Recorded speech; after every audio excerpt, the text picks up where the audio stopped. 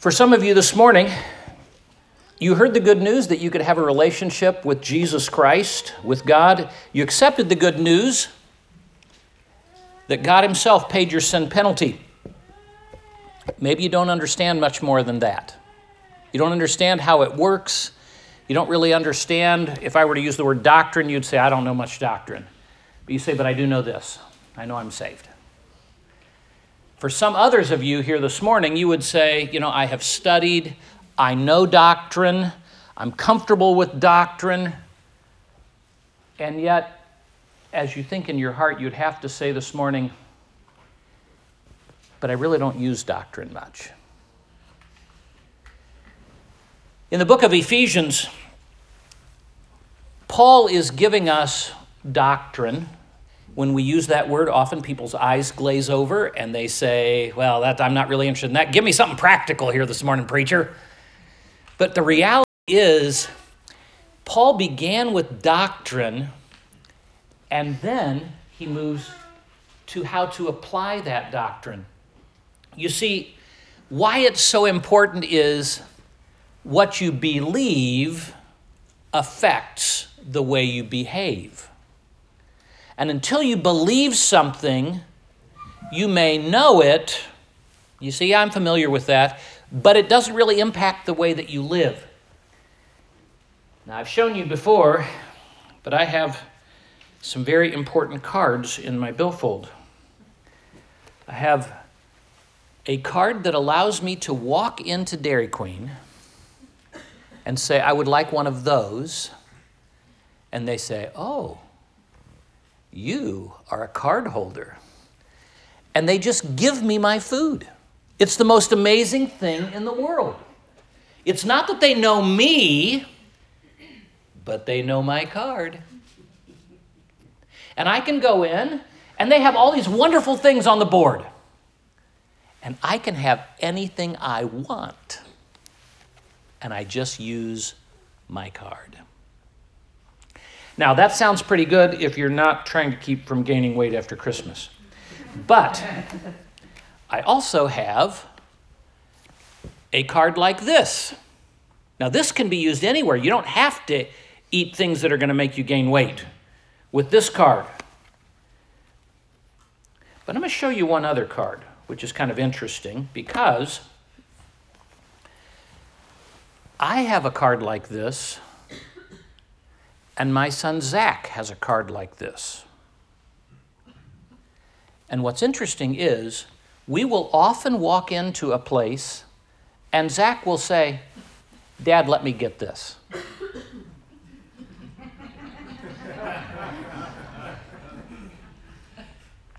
We'll go to Walmart. He'll go, Dad, I can get this for you. You go ahead. You can bag stuff and I'll pay for it. We've gone into restaurants. He's taken his mom out to eat. And we'll say, Mom, I'll get this. Now, why are you laughing? Because you know who stands behind this, don't you? You see, often I can't be with Zach. And he's going to need something. And so I have given him a card that really has nothing to do with his resources. It has everything to do with my resources. Now, today, we are going to be looking at a section of Scripture. And in a little bit, you'll understand why I took time to talk about my wonderful DQ card and what we would often call a credit card. The letter to Ephesians begins with an explanation of facts. So if you'd look at chapter 1 with me, I'm just going to quickly fly over that, but I want to remind you of something because we've gone through Christmas, we've talked about other things, and I don't want you to forget the truths. The letter of Ephesians begins with an explanation of facts. In chapter 1, we learn who we are and the incredible resources we have. Now, you see, this morning, other than my wife, the only other one in here that has a card that's connected to that account is Zach. And do you know why? because he is mine.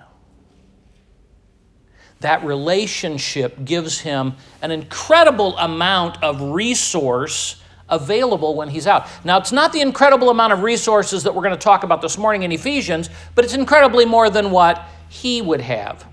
Now, in Ephesians, we're going to talk about the incredible resources that we have. What are they? Believers and Christians are now at peace with God and have his grace. I'm going to slow that statement down because I'm afraid I just used church terms and everyone just let them fly by.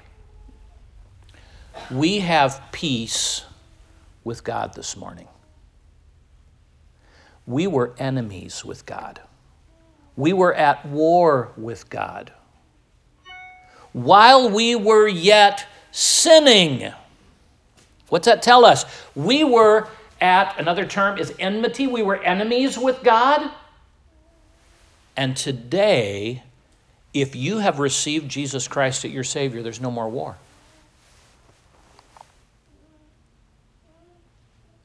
I don't know that that thought sinks in like it should in my heart. Today, I have God's grace. And today, if you've received Jesus Christ as your Savior, you have God's grace. What is God's grace? God's grace is God's unlimited resources. That is what God can do for us that we could never do. We don't have the resources. Something else that we have, God blessed his people with incredible spiritual resources through Jesus Christ. Chapter 1 also tells us that God lovingly planned and prepared for you to be able to live holy and without blame. Now that one we probably are already beginning to choke on. God has made it available for you to live holy and without blame. That's verse 4. God lovingly pre-planned that we will reach maturity as believers. God planned all kinds of nationalities and people groups to become one group. Wow.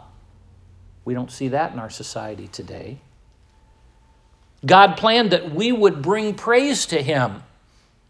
God planned to place the Holy Spirit into the life of each believer so to empower each one for all they would ever need. And at the end of chapter 1, when we studied this together, Paul prays. Do you know why Paul prayed at that point? Because Paul was praying, saying, please help them to understand what they've been given. That tells us, one, we often don't think about. We often don't understand what God has given to us.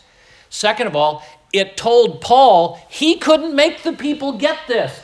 Only God was going to be able to impress on the hearts. And so Paul would teach the information, the doctrine, and then Paul asked God to help them understand.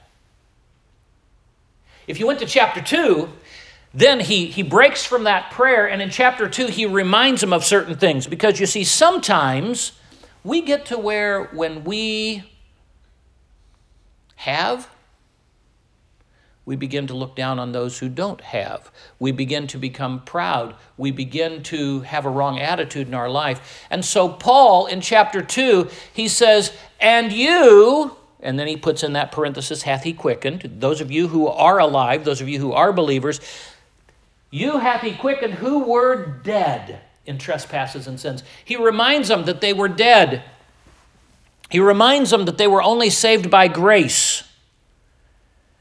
He reminds them that it was God's gift of grace that saved you. It had nothing to do with your works. He reminded them, you were an alien. You were an outsider. You weren't the in crowd. You were the out crowd. He reminds them that God broke down the divisions between peoples through Jesus Christ and made all believers one. Today, if you've received Jesus Christ as your Savior, you are part of the group. And it doesn't matter what your background was. It doesn't matter your financial background. It doesn't matter your nationality. It doesn't matter your IQ. God made all one in Christ. You see, I was an outsider. Paul reminds them, now you have access directly to God through the Holy Spirit. And I've told you all that because look at the beginning of chapter 3. He begins by saying, for this cause. If we don't pause and remember what the cause is, what was the reason, then we miss the point that we're going to be studying this morning. In chapter 3, verse 1, he says, for this cause, and then you remember, he goes into this long sentence that covers verses 2 through 13. And that's the reason why we kind of wonder, because he kind of takes a rabbit trail. It's a spiritual rabbit trail. It's an intentional rabbit trail that God wanted us to know, but he takes a rabbit trail, and then we come to verse 14 again, and you notice that same phrase again? For this cause. He says, for this cause, and now we see he's going to pray again. You notice many of the songs we sang this morning were about prayer. Prayer is an important part of our life. And Paul now says, now this is the reason why I'm praying. He says, for this cause. Because of these facts, because of these doctrines, I'm going to pray for you. The first time he prayed that they would understand. If I lose you from this point on, I'm at least give you one sentence that you can walk away with and you can go back and say, okay, I understand what this text is. He prays in chapter 1 that they would understand. 2, in chapter 3, he says, I'm praying that you would use this information. These are the two things. So if you check out from this point on, you can at least walk away and say, okay, I get it. Chapters 1 through 3, he's going to give me doctrine, which tells me how to believe, so that then when we hit this practical section, you all just been chomping at the bits at, you've been going, I'm looking forward to chapter 4 because it's all practical. The reason why we fail in our practical sections of Scripture is because we don't understand the doctrine. We don't believe the doctrine. You say, I do too believe the doctrine. Well, what you believe affects how you behave. If you're not behaving according to the doctrine, what do we know? You don't believe it. You say, you can't say that. I just did. You say, well, you can't say for certain that that's true. You're going to have to go home and wrestle with that. If you really believe what you say you believe, then why don't you act based on what your beliefs would lead you to do? And I tell you that this morning because, you see, now there's hope. When you see the truth, now you can act on that truth. When you see truth and you go, oh, I've known these doctrines, but I haven't bought into them. I've not been living by them. We can choose to live by the doctrines, and when we choose to believe the doctrines, it will affect how we behave. And that's the joy of Christianity. We can change. Remember, wherewithal shall a young man cleanse his way? How can anybody cleanse their way? I'm quoting from Psalm 119. By taking heed thereto according to thy word. With my whole heart have I sought thee. Oh, let me not wander from thy commandments. Thy word have I hid in my heart. Why? So that I don't sin. What happens? The doctrine dictates how I act. What I believe dictates how I behave. And so Paul says, I pray, Father, that they would understand. And now we come to this really fun section of Scripture today. I pray that they would put into practice what they know.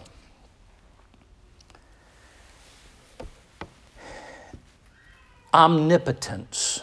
Omni meaning all, and potent meaning powerful. Omnipotence means to have all power.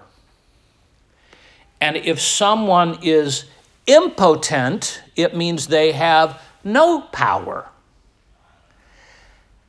The title for the sermon today comes from a commentary that I read. And in a sentence, the man makes this statement: omnipotence in impotence. Omnipotence in impotence. And that, for me, caused me to kind of back up and think about, I have omnipotence in an impotent body. And if you come in and you say, I struggle, I just can't seem to get victory, I just can't, you're exhibit A for impotence. But what Paul wanted us to know today is we have omnipotence in impotence. We have God's power in weak bodies. And that tells us something this morning. We can live differently because of what God has done and because of who we now are. Today we're going to look at three different things. We're going to look at three things to remember. We're going to look at three applications of this text. First of all, Paul's going to say, remember your father. Remember your father. And it's going to show when we pray, we express dependence. When we pray, we express dependence. Look with me at verses 14 and 15.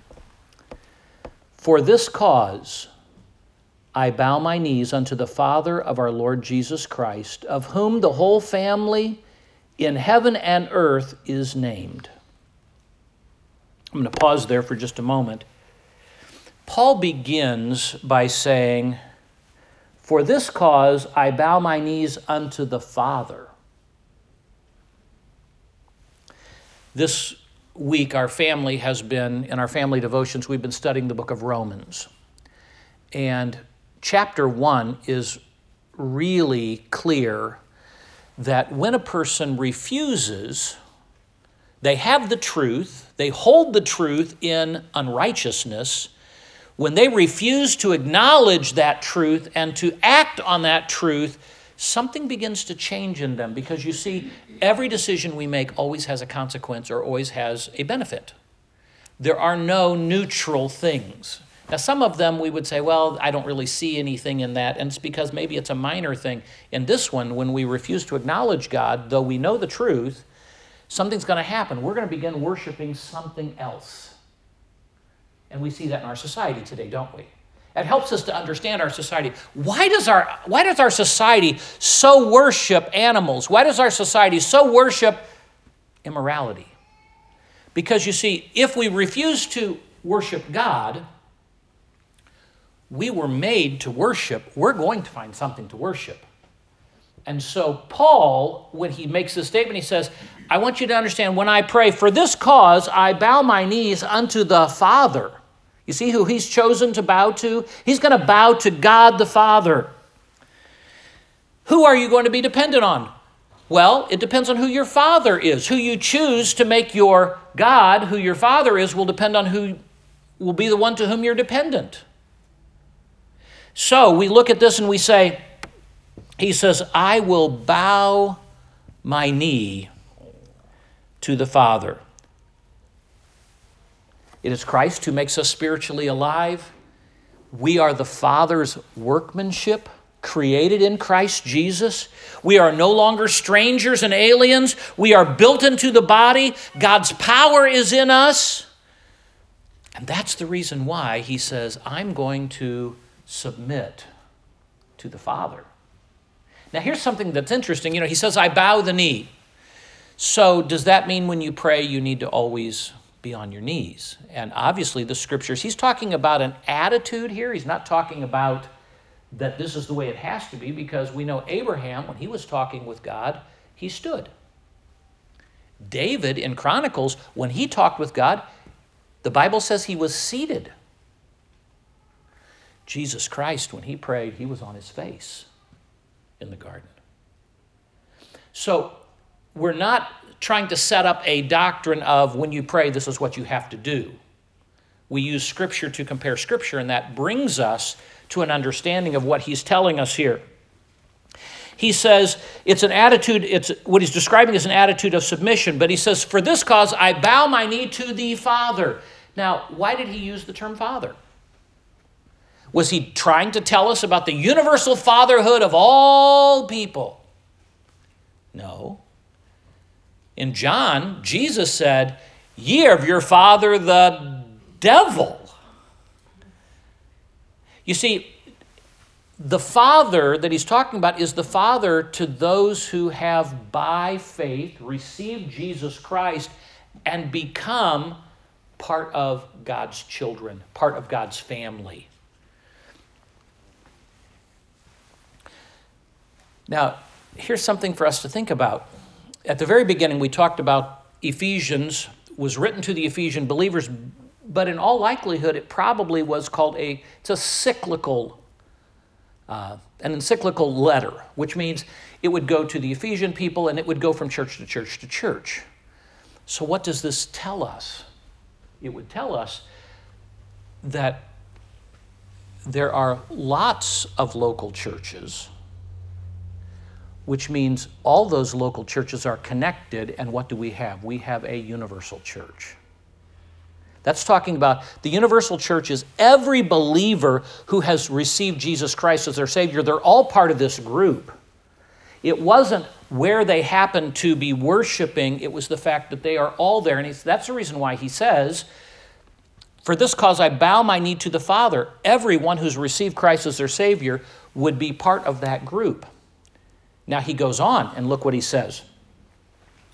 Of whom the whole family in heaven and earth is named. Again, what does this tell us? He's talking about saints that have already died and are in heaven and saints that are still here on earth. So you have this whole group of people that are part of the body, part of the church. So you have a universal church, but you also have local churches. And that's been described in chapter 1. And in verse 18, again, we're going to come back and you'll see it seems he's talking about all saints. And he's talking about every believer, which would be more than just a local church. It's all those that have trusted Christ as their Savior.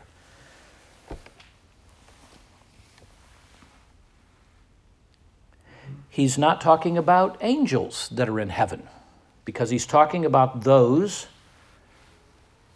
that have the Lord Jesus Christ, that are named of the Lord Jesus Christ. Now, he says, why are we dependent? Because we're on earth. Verse 15. Of whom the whole family in heaven and earth is named. I was reading an interesting book this past week on actually my history professor when I was in college, which is kind of interesting to read a history on a history professor. But his last name was Panosian. And he used to always laugh and say, the emphasis is on the longest thing on my body. He had a big nose. And he would say Panosian. But in actuality, I-A-N means the son of. And so he was Armenian, not to be confused with Arminian. Okay, that's a doctrine. We're not dealing with that. He was Armenian, and so it was son of Pano. Panosian. Panosian. So it was son of Pano. What are we usually called? Christians. One connected to Christ. And what he's describing here for us is he says, I'm praying that you would remember who your father is.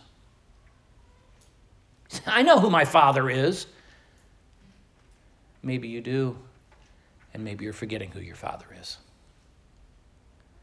Because this Father is the Father of all things. He's creator. He is unlimited in wealth. That's going to be really important for us as we look at the practical applications in chapter 4. Because we're going to hit some walls and you're going to say, that's not possible. And that's why Paul says, I pray that you'll understand the doctrine, and I'm praying that you would practice this doctrine. Paul, beginning now in verse 16, says that he would grant you according to the riches of his glory. You know that phrase there, according to the riches of his glory? If a billionaire walks into the room, I don't know a billionaire personally, but if I did, if a billionaire walked into the room and he gave me $100, I would be grateful, but I wouldn't really think that it means a whole lot to him. Would you agree? I mean, $1 billion is like pennies that some of us pick up and others of us don't pick up when we step by, okay? Now, but if a billionaire walked in and he gave me something according to his riches, what does that mean? He gave me something that is reflective of how rich he really is. Now we're not talking $100, are we?